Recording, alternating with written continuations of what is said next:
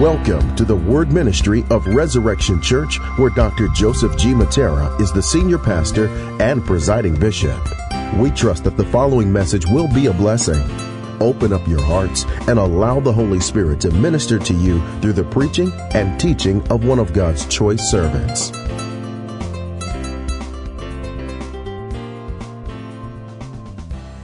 we thank you for your word, and we thank you, God, for you called us for such a time as this in your kingdom. Father, we thank you, God, that you're going to breathe on the word of God the way you did through the worship in answer to our prayer. We commit this year to you. Thank you for this church that fasted and prayed all week at a consecration of the first fruits of our year to you. Thank you, God, for what you're going to say in Jesus' name. Amen. Okay, so I want to talk about keeping first things first. And, you know, the Bible tells us in Matthew chapter 6, Jesus said, "Do not be anxious, saying, 'What shall we eat?' or 'What shall we drink?' or 'What shall we wear?'" So he's talking about all the typical things that we're distracted with. He said for the Gentiles, and of course they were only Jewish believers in those days, the Gentiles were those who were not in covenant with God. He said for the Gentiles, seek after all these things. And so the Gentiles have an excuse to seek these things because their priority is not God, and they don't have faith in God, and they don't trust God's going to provide because they're not in covenant with God. At the end of the day, they're not fully excused if they don't seek God as creator, even though they don't know him the way the Jews did. But he said the Gentiles seek after all these, so in our day it would be those who don't know the Lord, because most of us are Gentiles. But seek first the kingdom. Somebody say, seek first. Seek first the kingdom of God and his righteousness, and all these things will be added to you. I remember getting to know a man by the name of Harold Bradison. I think he was 92 when I first met him. God used him very powerfully in the 1960s and 70s. He was even allegedly translated physically from one nation to the next in the spirit, so he could share the gospel with world leaders. And he heard me speak on a few occasions, and we became friends about a year before he passed on to be with the Lord. And one of the things he said always riveted me. He said, if you keep the things that God wants to be first in your life, then what you put second will never be hurt. So that's what Jesus is saying here. Keep first my kingdom. And what we want to do is unpack what that means. And so some questions to ask ourselves is, have I lost any zeal or passion for Christ that I had when I was first saved?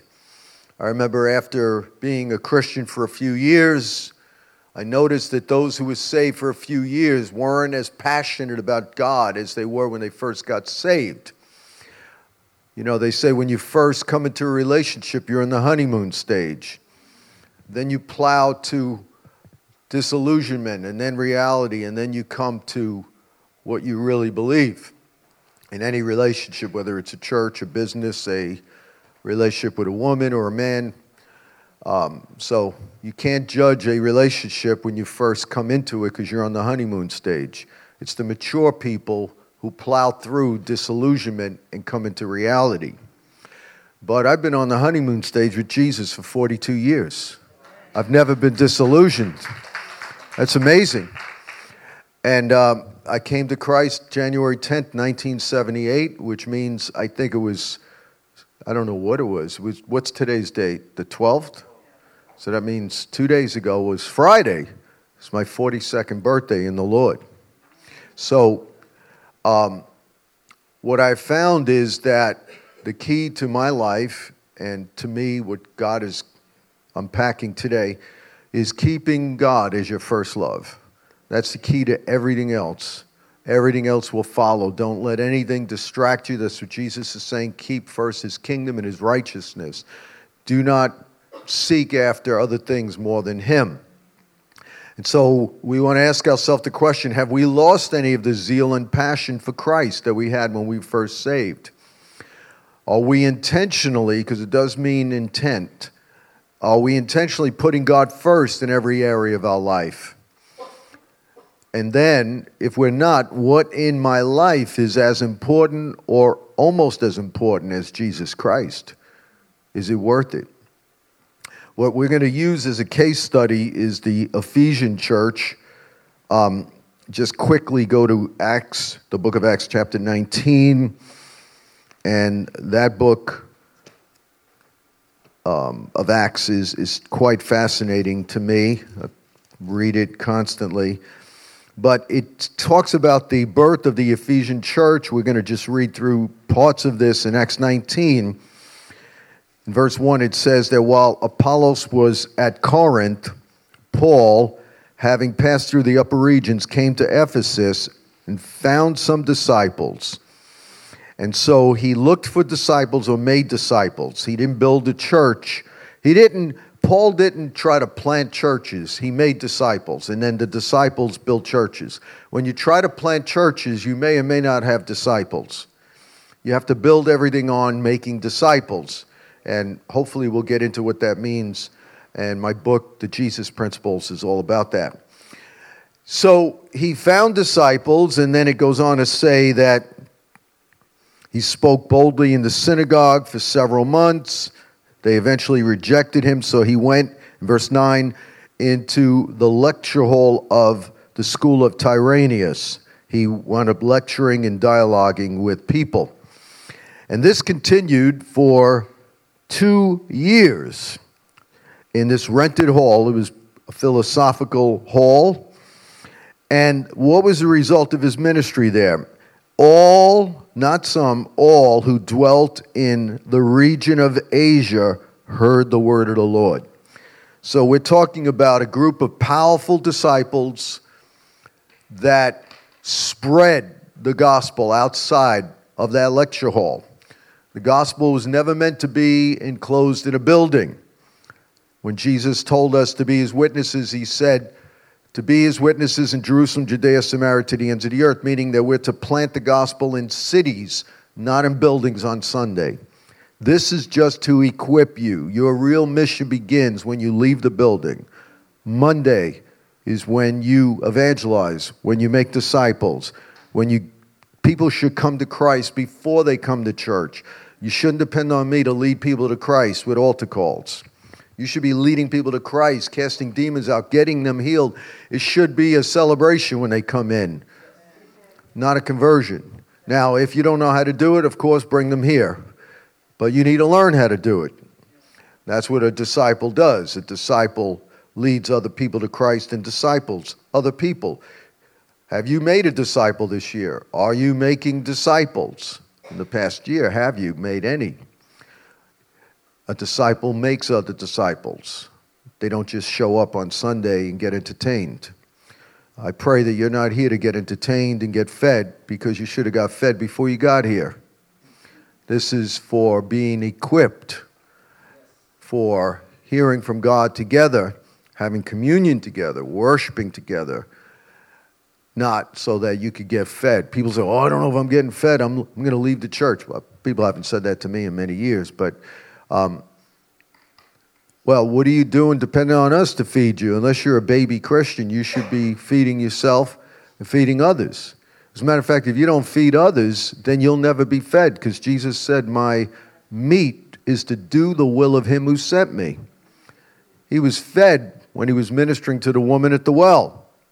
So if you're not sharing the gospel, you're not going to get fed. That feeds you. When I lead someone to Christ, I'm so excited. It's amazing. When I help people, I'm so excited. When I see people's lives transformed, I'm excited. That feeds my soul. So that's also what we have to understand here. And so that also feeds our passion, because it gives us a purpose for God, in God. So he looked for disciples, he discipled them, and he lectured for 2 years, all who dwelt in the region of Asia, not in the building of Tyrannus. There was an outside impact. And then all of them heard the word of the Lord. Skipping over a few things, Paul moved in great miracles. People tried to imitate him by casting a demon out of a person. The demon leaped on these 7 sons of high priest Sceva, beat them up, and look at the result. Verse 17 says, "And this became known both to Jews and Greeks dwelling in Ephesus, in a whole city. And fear fell on all the residents, and the name of Jesus was magnified." So we see an amazing church was started through making disciples. The fear of Jesus fell on the city. You know, I'm glad we had great worship here today. But I would like to see the fear of God fall on Sunset Park, Bay Ridge, Park Slope, on all of New York City. Wouldn't that be great? That's what happened here. We could pray. There are revivals that took place in the 19th century where if you came into proximity of a town, you would feel the Spirit and repent even before you got into the city.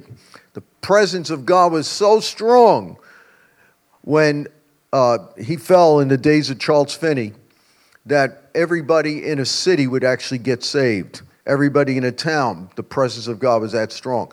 So we can believe God for God. I mean, I can't tell you how many people said as they were walking by our church, the Spirit of God, something told them to come in.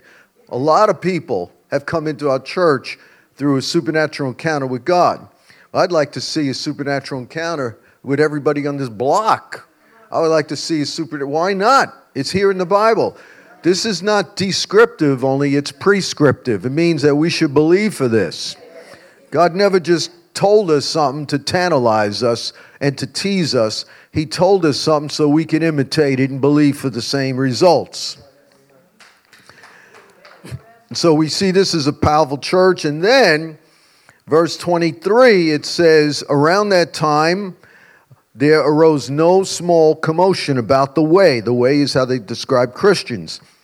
Then they wound up being that because less people were buying the idols that were dedicated to Diana of the Ephesian city, who was the goddess that they worshipped, there was a riot, and they called an official assembly to know what to do because the economics now were shifting. And so as the city was impacted, people started spending their money differently. They stopped worshiping idols. They stopped buying the idols. And if the gospel really permeates a city, there will be a reformation that affects the politics, that affects the economics, that affects education, because the Bible says, "Let your light shine before men." It says that you are the salt of the earth. He didn't say you're just the salt of the subculture of the church, but he said the salt of the earth, the light of the world. And so whatever we do here should impact outside areas. So a riot took place because the economic values of the city shifted. This is amazing. I read all that just to tell you how powerful this church was.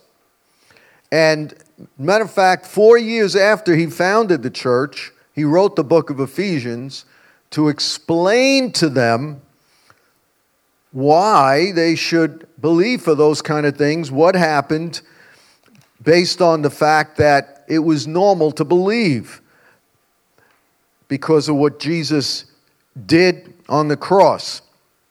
And in Ephesians chapter 1, this summarizes why that took place, why all of Asia Minor was affected.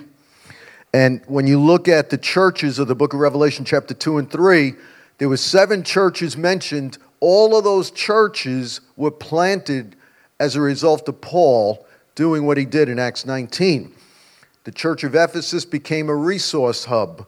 It wound up planting at least 10 churches that we know of. It could have been even more. Churches in Assos, Miletus, Laodicea. So many churches were planted from that one church, very similar to our church, where many churches and leaders have come out of our church. And one of the things he says in the book of Ephesians 4 years later, he's basically looking back, he's trying to give them a theology to show them the power of the kingdom, to show them why something like that happened. And he said in Ephesians 1 that God revealed his purpose to them. In verse 10, he says that, what is the purpose? That in the dispensation or the administration of the fullness of the time, meaning the culmination of human history, the fullness of all time, what is God going to do? He may gather together in one all things in Christ, both which are in heaven and on earth, in him, in whom also you have obtained an inheritance, being predestined according to the purpose of him who works all things according to the counsel of his will. So here Paul is saying our inheritance is what? Well, verse 10 shares the context of that word. He says our inheritance is not just speaking in tongues. Our inheritance is not waiting to go to heaven. It's not the rapture. Our inheritance is participating in the renewal of the whole earth. Because he says what he's looking for is that in the fullness of the times, he is gathering together in one. In other words, he's aligning everything in Christ that are in heaven and on earth, meaning things seen and unseen, physical and spiritual. The heavens and the earth are one day going to be fully united as God's holy temple again. We see that in Revelation 21 when the holy city, the New Jerusalem, comes down out of heaven on earth. That's the culmination. And basically when you see that, it's in the form, that city is in the form of a temple, a cube. When God started, he made the universe his temple. When God ends, he's making it his temple.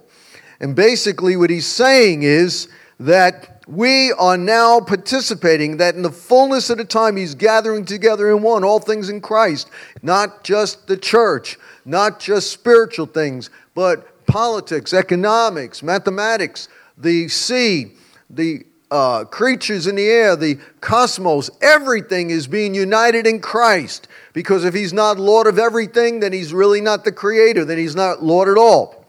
And then he says, in him also we have obtained our inheritance.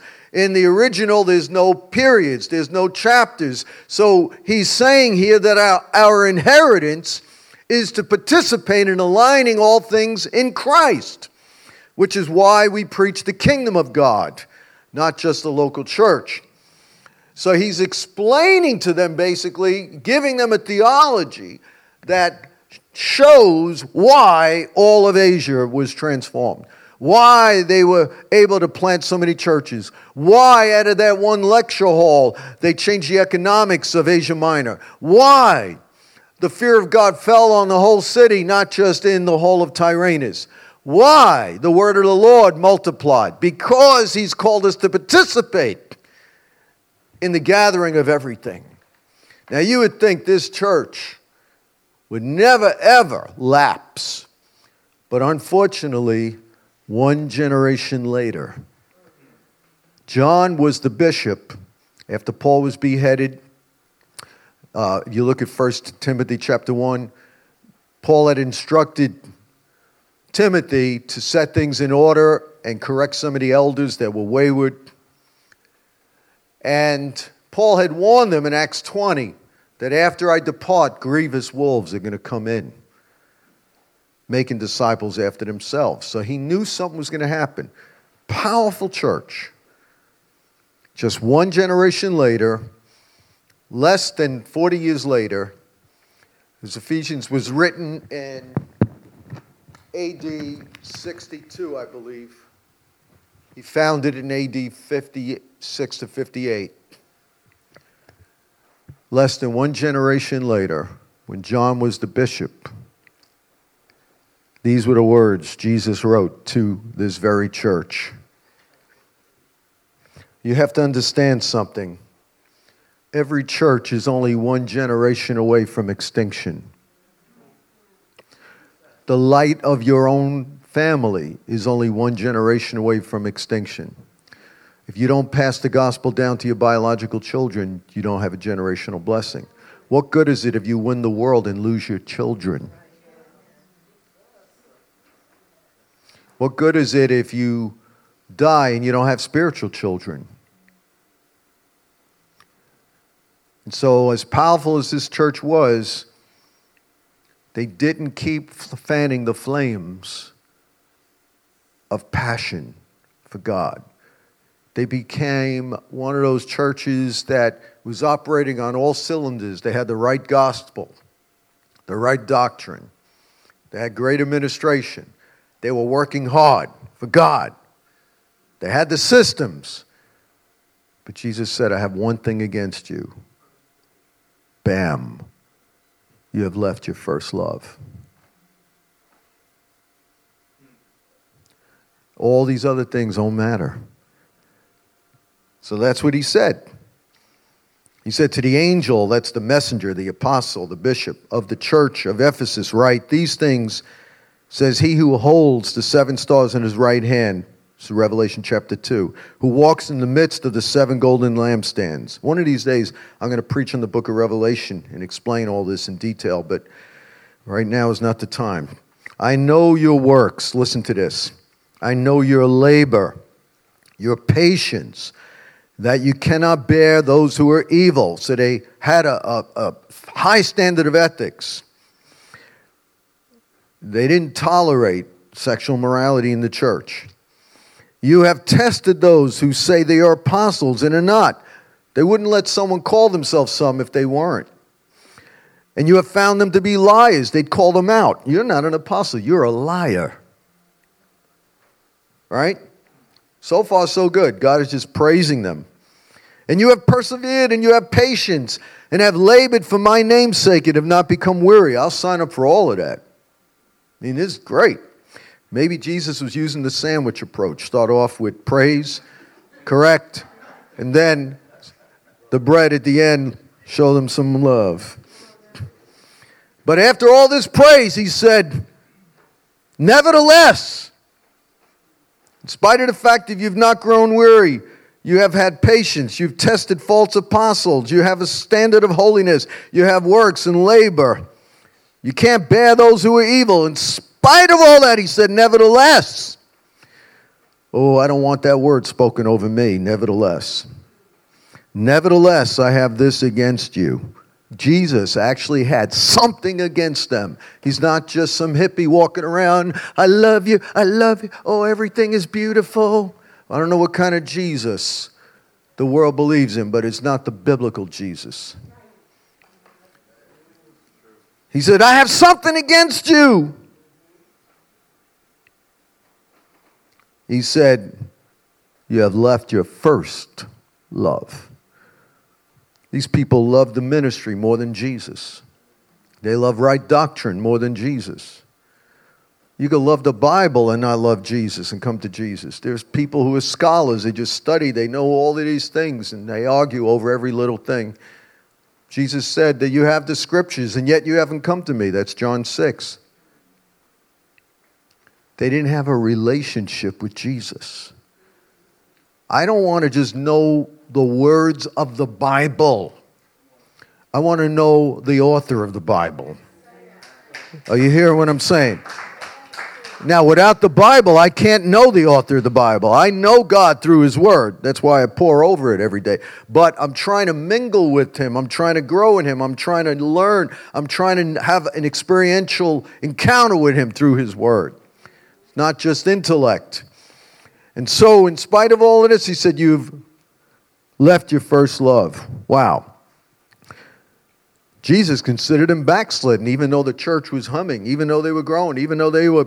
At that point, they had the largest church in the whole of Christendom. Some scholars say at least 50,000 people were part of their house church movement there.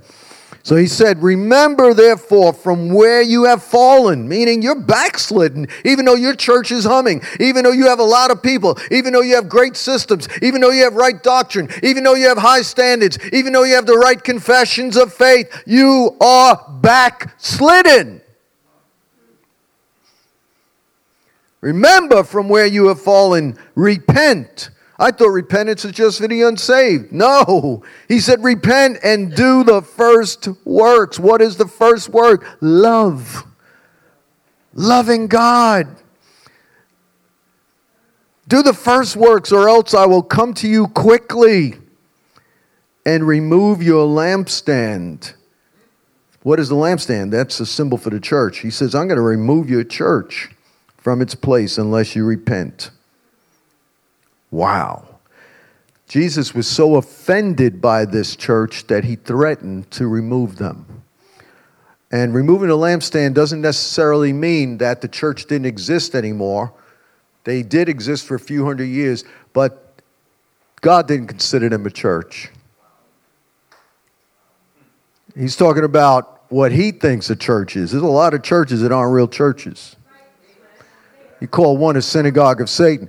There are churches that are operating. They're all happy. They have their tithes, their offerings, their people. But the lampstand was removed, and they didn't even know it. It says that the spirit left Samson, and he didn't even know it. Anything you could do without God, any church that operates in a way that they don't have to believe and trust God, maybe the lampstand is gone. That means their effectiveness, their effective witness. Now, don't shout me down because I'm preaching good. And so, we need to understand this because everything hinges on this. This is nothing new for those who knew the scriptures.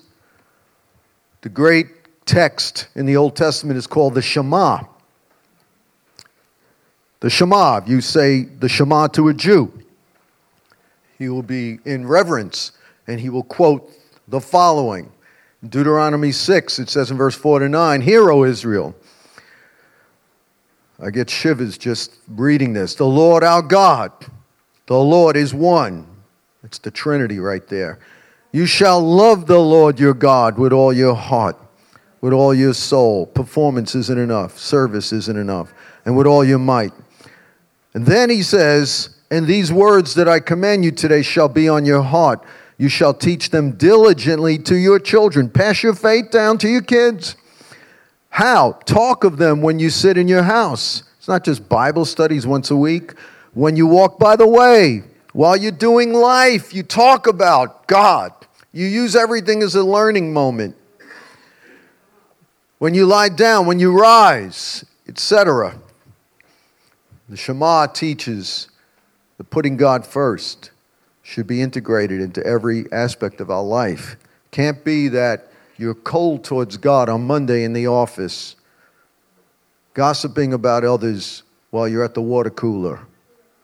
And then on Sunday, I love you, Jesus. I love, oh.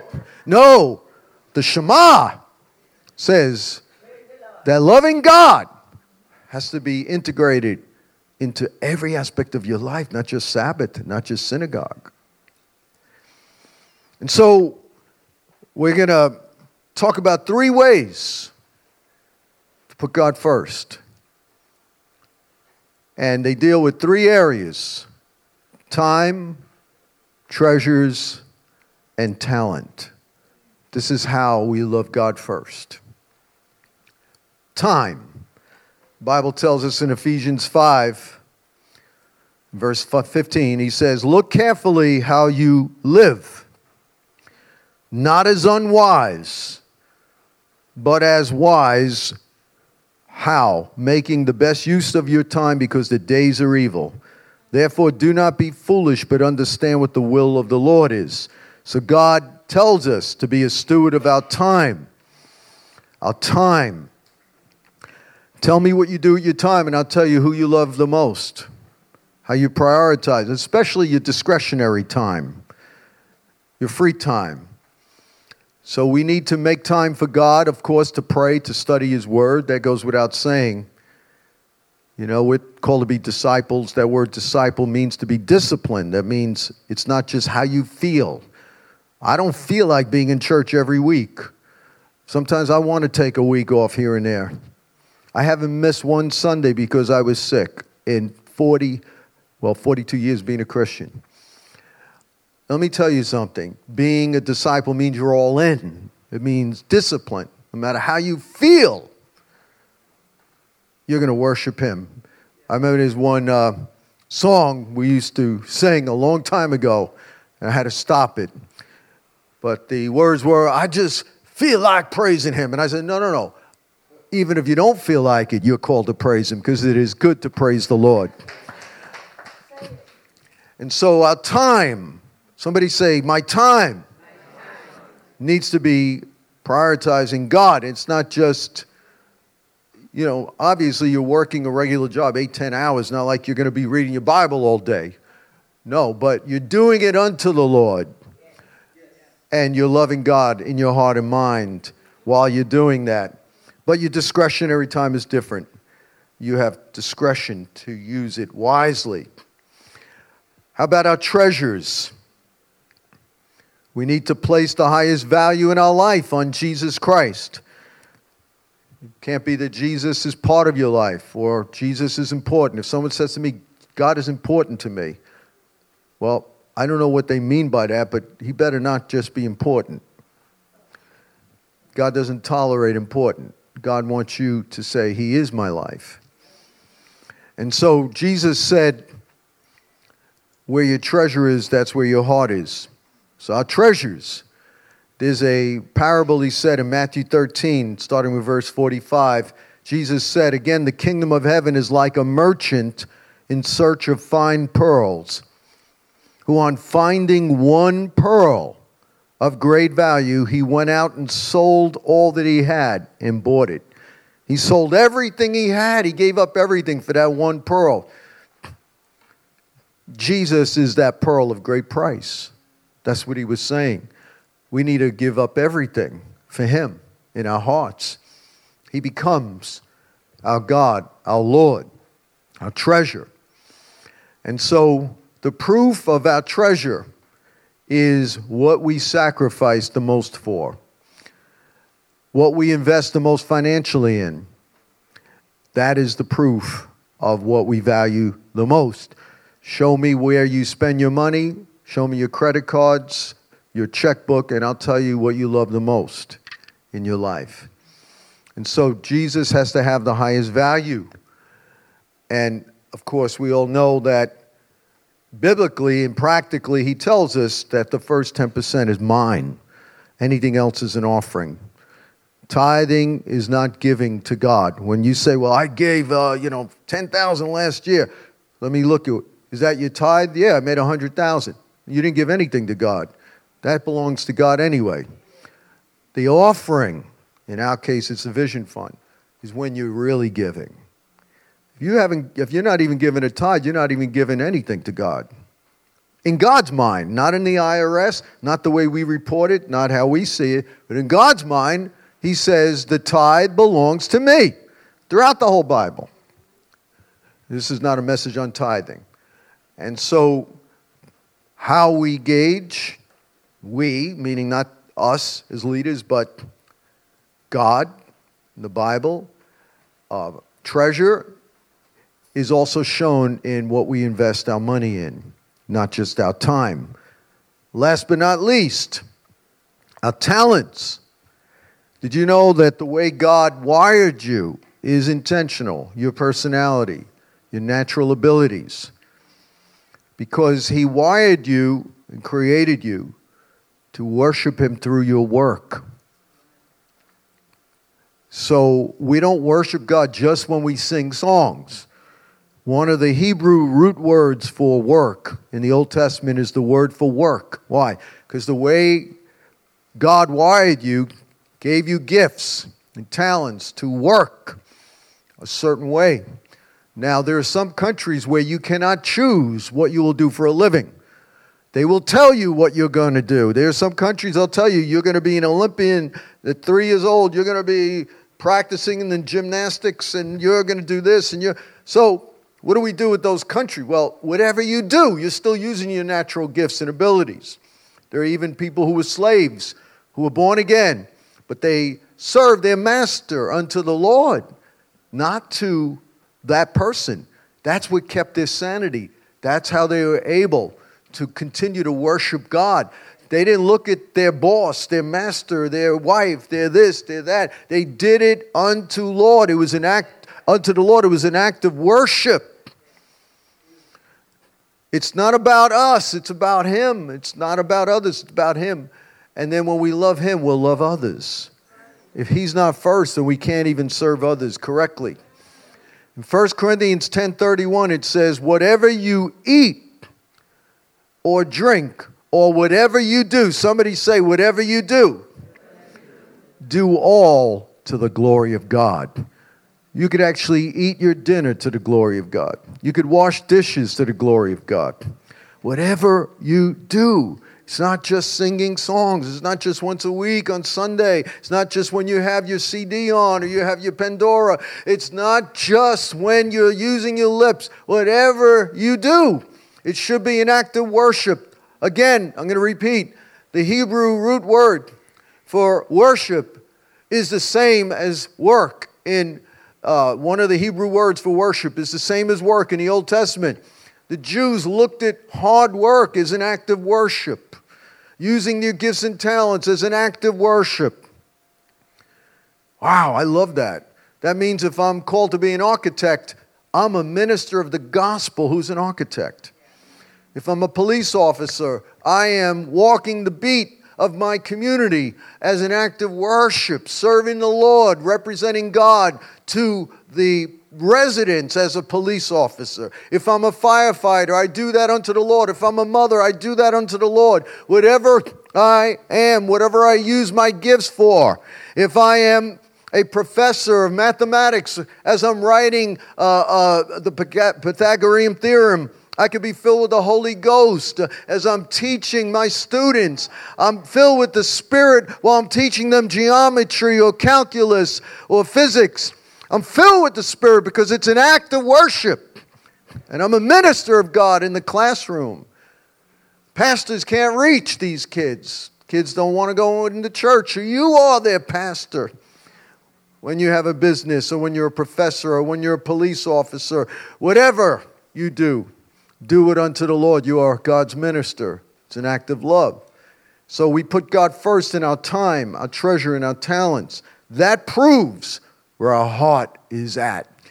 I don't care how much you cry when you mention the name of Jesus. I don't care how much you cry, how much you dance when we worship.